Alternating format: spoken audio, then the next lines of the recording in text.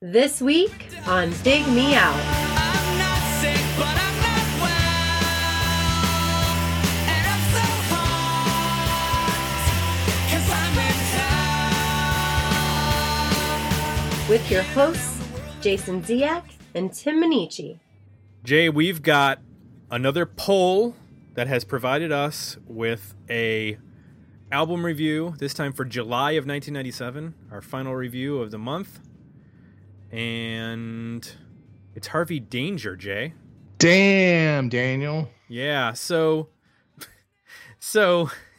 we put it up to our Patreon subscribers. We said, you've got Harvey Danger's Where Have All the Merrymakers Gone, Nico Case and Her Boyfriends, The Virginia, Luna's Pup Tent, and Blue Rodeo's Tremolo with their 4 choices. Harvey Danger, 54% was the winner of that one. Jay, I know you know the song Flagpole Sitta, but did you listen to any of the record before this review? Nope. Never heard another song. Me neither. And I know that their second record, King James Version, also had a single that got some minor radio play, and people talk about it as being a pretty stellar record, but I have yet to hear that one as well. So let's dive into our comments from our Patreon folks who over at patreon.com/digmeout subscribe, and they were able to comment, and we'll read their comments on the air. Tara McCook said, it's a tough call between Harvey Danger and Blue Rodeo, but I think there's more material in Where Have All the Merrymakers Gone to discuss. I had such high hopes for that band, and it was so disappointing to see them washed into the one-hit wonder bin. Dewey Cole says, same thing. Where have all the Merrymakers Gone? For sure. King James Version is the better record in my opinion, but this was a very strong debut from a band that I hope would stick around for a while. Jack the Lion is the track I always play first for someone who's only heard Flagpole. Stephen Muzinski said, I used to be one of those skeptics having only heard Flagpole on the radio, but a friend convinced me to give the album a shot, and I was sold on my first listen. Love that album. Love that the album is short and sweet, for as we've come to learn, 'tis a rarity in the 90s. I will say, though, as much as I do love Merrymakers, I agree with Dewey. King James Version is the superior Harvey Danger record. Also chiming in favor of Harvey Danger, Eric Peterson. He said that Harvey Danger seems like the more Dig Me Out band record as opposed to Nico Case, who he loves. And Crawford Blair voted for Pup Tent. And he said to read Dean's book about his musical life, Black Postcards. It's amazingly frank and well written. Thank you, Crawford. I will check that out. Keith Sawyer said, all 4 are worth the time, but let's hit on the artist that was at their creative peak in 1997, Harvey Danger. So the overall winner, of course, both in the votes and the comments, was Harvey Danger. Thank you also to John Davidson and Darren Leach, who simply asked, who the F is Blue Rodeo? So. Exactly. Yeah. You don't know who Blue Rodeo are? No. Oh. What was it? I think we had a general rule at one point that any band with the word blue in it were not going to be good. Blue and Soul. Yeah. Although I think Soul Asylum and Soul Coughing both. Yeah. Blue is particularly bad. Yeah. Brief history of Harvey Danger. They formed in 1992. University of Washington classmates Jeff Lynne and Aaron Huffman started the band. They were both journalists at the Daily of the University of Washington newspaper. They got Evan Solt to join them as drummer. He had not been a drummer, so he learned on the job. And his friend Sean Nelson joined as the lead singer. They started playing shows in 1994. Eventually would start demoing and putting out 7 inches. They got the attention of the Arena Rock Recording Company, who were interested in releasing a 7-inch, but when they were given a couple songs, including Flagpole Sitta, the intern who ran the label said, this is pretty good. Why don't we just do a whole full length? So they ended up recording an entire record for, guess how much, Jay? Guess how much it cost to make this record? $2,000. $3,000. Oh. You would have been close on if it had been Price is Right. Yeah. And they, like I said, originally was released on Arena Rock Records in July 29th of 1997. Flagpole Sitta got quite a bit of airplay, and then it got picked up by one particular major radio station, which caught the ear of some majors, and Slash, associated with London Records, ended up re-releasing it. That's when it exploded with the single Flagpole Sitta. There was supposed to be a second single, Private Helicopter. It didn't do anything. And in July of 2014, 3 years ago, the vinyl version was finally released on No Sleep Records. So this is one of the cases where this was only released on CD and then somebody managed to release it on vinyl. So if you're interested, that's where you go to get it. So that's the history of this release. They went on to make a couple more records. Like I mentioned, the King James version came out. King James version came out in 2000, and they released the album Little by Little in 2005. Now, it was originally released on Kill Rock Stars in July of 2006, or excuse me, it was released in 2005 on Phonographic Records. A week after it was released physically, they released the album for free on BitTorrent and said, "Have at it." So, and then it was re-released or reissued in the following year on Kill Rockstar Records. They've also done a compilation album of B-sides and rarities called Dead Sea Scrolls that came out in 2009. And then when the band officially broke up in 2009, they released a single to their website called The Show Must Not Go On. And that was like their farewell song for the band. Jay, let's get into this record. Harvey Danger's 1997 album, Where Have All the Merrymakers Gone? Jay, tell me one thing that you like about this record. I like the vocal. I think it's very immediate, so it sounds really present and I guess high in the mix, but it cuts through without it needing to be mixed high. I think there's a sort of the tone of his voice and the tenor of his voice sits above the music really well. It's not overproduced. In fact, I think it's almost completely dry, it seems. There's almost no reverb or no doubling. It's pretty straightforward. You can carry a melody pretty well when it's there in the song. So, I mean, in general, I think it's a unique voice. I mean, I think when you hear him, most of this material, you know it's the guy from that song, even if you've only heard the song. It's pretty identifiable. So I think that's the one thing above everything else that I like from the record. I'm going to concur with you. I think I was surprised how much I liked the vocal because I thought going into it we were going to get maybe 9 other versions but less interesting of Flagpole Sitta, and there's really a lot of diversity to his vocal and his delivery, his range. You know, that song comes off as, smart alecky and smart ass and funny, and there's quite a bit of pop culture references in it, and that sometimes that can be disconcerting about whether or not it's going to hold up over time. But when you listen to other songs on the album, for example, like Radio Silence, the last track, that is a completely different approach.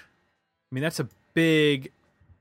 It starts out small, but then when you get to like the last 2 minutes of the song, it turns into this big, epic, slow burning track with a huge chorus and just not what I was expecting. Radio.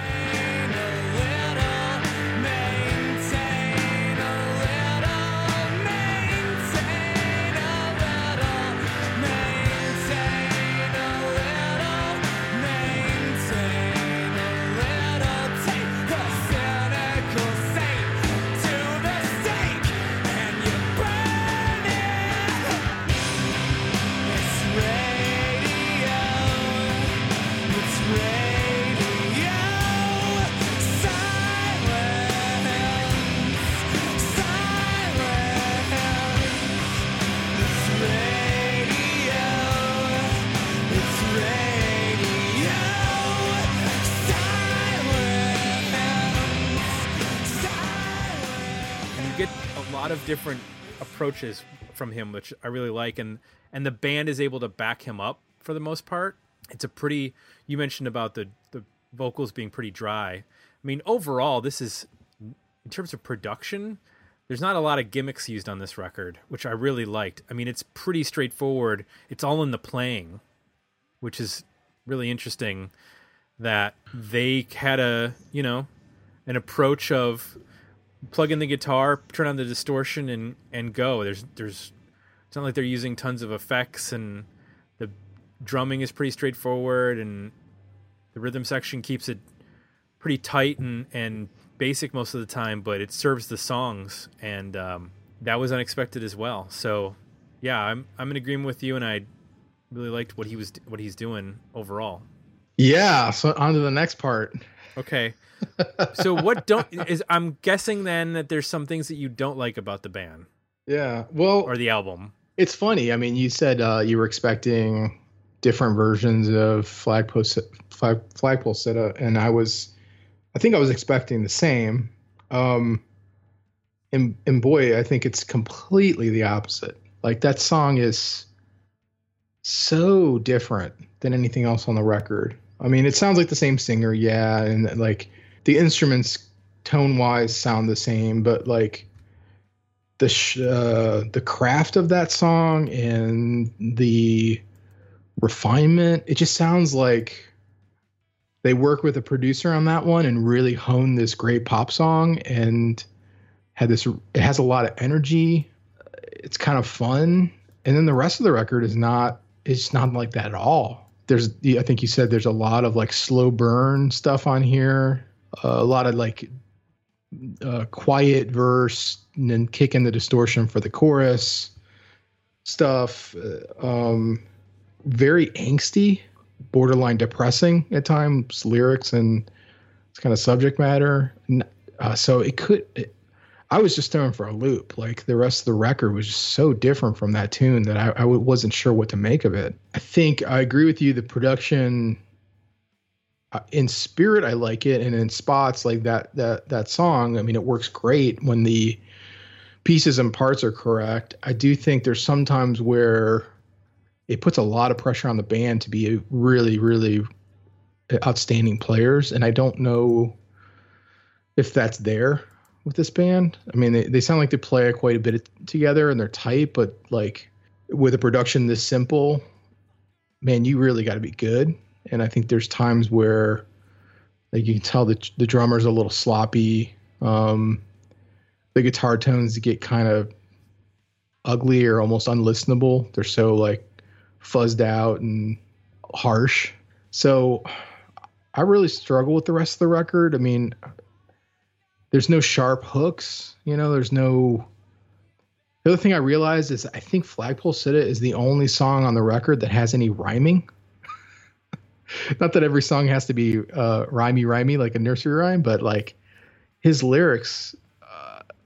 I mean, I went through several songs in a row waiting for him to rhyme something, and he rhymes nothing. And that song is like, it's pretty much a straightforward pop song. So it just kept throwing me how different it was overall in almost every aspect outside of maybe his vocal, that song compared to the rest of the record. So I wasn't sure what to make of the rest. I mean, I guess comparisons I had were like, it sounds like maybe a less refined Sunny Day Real Estate sometimes. I don't like when I don't think that a lot of the slow material really works for me either. Really? I think we're going to be disagreeing. Yeah.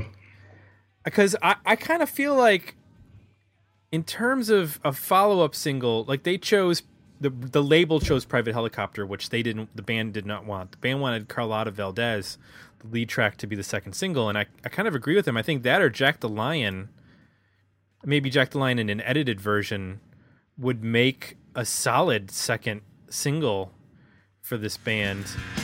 Jimmy Stewart follows Kim to where your portrait hangs on a wall. He's such a haunting vision, he forgets his partner's fall. You jump into the San Francisco Bay. I'll follow you in, I know you can't swim when you've been down 100 years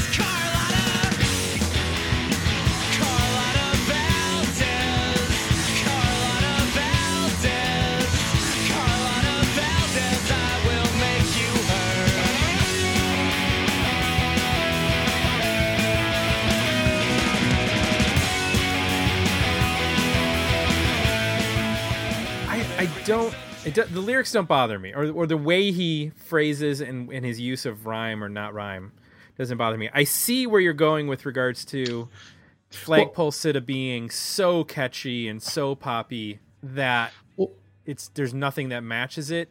And I agree with you to an extent, but I do feel like there's some catchy choruses. It's the verses that aren't as catchy.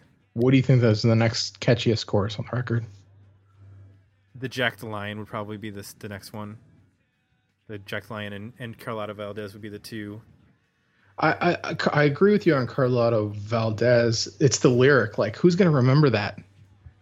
Right. You know what I mean? Like, when you hear that on a record, like, I'm sorry, on the radio, you're not going to be able to sing, like, remember what you liked about it because it's such a easy thing to say. And this band reminds me a lot of the Pixies in that way, where they would have Here Comes Your Man, which is a super simple, melodic, catchy little ditty, and then they would have like other songs that were super melodic but had like bizarre lyrics.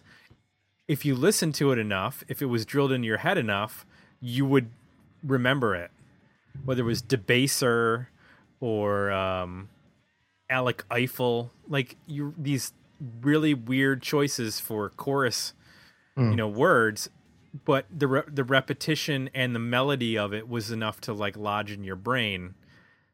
That's an easy comparison. The Pixies, because of the lyrical similarities, and a band like the Buzzcocks or even Mudhoney could be in terms of some of the rawness with the guitars, although they don't get quite as raw as Mudhoney could at some points. But it makes me more curious to check out the second album, which everyone says is superior to this record, to see if I'm sure they couldn't write a second Flagpole Sitta. I mean, that's lightning in a bottle when you write a song that's so catchy and really quite original. But if they wrote an album worth of almost Flagpole Sittas, which is what it sounds like, is that they hit their stride on that record, I'm curious to check it out. Yeah, I just how do you do that? Like, I mean, if right from the get-go, right, it comes in with that guitar melody, which is really smart, and it's simple, but it works. The texture on that, they play with texture a lot on this record, and they try to create space with how, listening to headphones, like they really try to pull the guitars apart in the mix. And there's times where it doesn't work because the guitars are so fuzzed out, it just kind of like hurts. And then there's other times where they try to use clean guitars or use texture. And I feel like if you go listen to Flagpole Sitta, you're like, okay, now I see what you guys are trying to do. Like, there's this layering in there of the multiple guitars that sit correctly with the drums, with the right drum beat, and then the vocal being really present makes for a great pop song, right? Because you can focus on it. Yeah. It's like you hear it all come together correctly on that song. You're like, okay, now I get what this band can do. And then you go to the next song and it's not that, it's not as well put together. And then I guess I became more critical of them. It was weird because it's like, now you've shown me what you can do, and all this other stuff to me sounds like demos. Well, let me ask you, if Flagpole Sitta wasn't on the album, would you be listening to it differently? I think so. I would. I think I wouldn't have had preconceived notions, and then also I wouldn't have anything to compare it to. But since I had that, I'm like, well, where's that? Where's that sensibility? Where's that refinement? Where's that, sophistication? And I wasn't hearing it. Any other stuff I heard, like attempts to be kind of like other bands, kind of emo, kind of Weezer, kind of the Pixies, kind of Nirvana, kind of. But then when you hear that song, you're like, okay, that's them. Like that doesn't sound like anybody else. Then it all comes together. So right. I struggled with this one, trying to figure out what to make of it. I didn't like skip anything or think it was awful. It was just kind of like, meh. Until you get to that song, you're like, okay, now I get it. Well, I guess it worked better for me than it did for you, because I was surprised by how many twists and turns they threw. And I don't know what it would have been like if they had tried to replicate Flagpole Sitta and write some other straight up pop songs the way that one is. I don't know. It just it works as an album for me, and it makes me want to check out the next record. But I hear what you're saying. Like I can appreciate your point of view, Jay. I'm crossing the aisle. Thank you. I'm crossing the aisle. Extending the. Well, it's awfully branch. nice of you. Thank you. Well, Jay, in these times that we live in, these troubled times, it's important to recognize that we're not always going to agree on everything, and that we need to respect the opinions of others, as stupid as they might be, and tell them that we respect sometimes them. The other side is wrong, but you still have to be nice to them. Right? Exactly. You're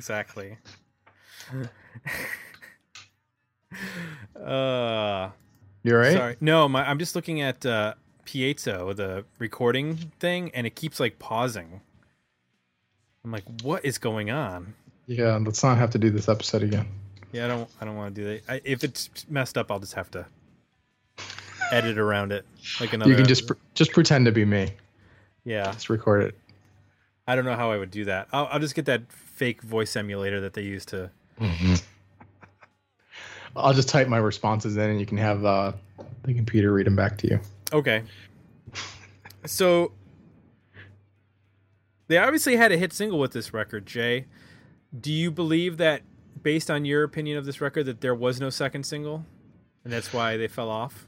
No, I don't think there was. I think there's ideas here that could potentially get there, but I don't hear anything that's like a clear second radio hit. No, not as strong as that song. Okay. And do you think that, based on this, you would check out the second record? I guess I give it a quick listen, but I'm not hopeful. Okay. So in our, like if I would have heard half a record like that, I would be intrigued. But it's 1 out of 10, so I don't think the odds are any better that the second record goes in that direction. The odds are not in its favor, as they say in the Hunger Games. Anyway, okay. I was expecting a response, but I guess not. Worthy album, better EP, decent single, Jay? Oh, man. I have 3 songs highlighted. Whoa! And I think I was being nice. I think this is a single for me. Whoa! B-side. Wow, Jay. And I'm calling it a worthy record. Just don't hear anything else special. I think the whole record's special in its own way. I think you're just stuck on one song. That's fine.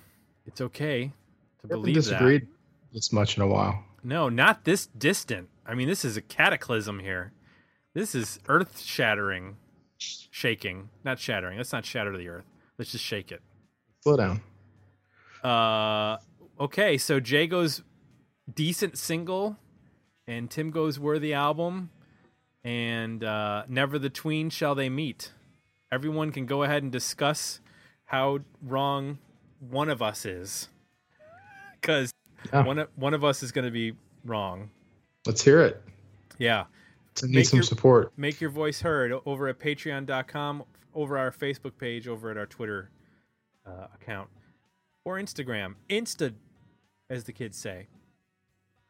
Want to remind everyone, if you like what you heard, or if you were extremely upset by what you heard, leave us some positive feedback over at iTunes. We'd greatly appreciate it. And that's it. For Jay, I'm Tim, and we're out.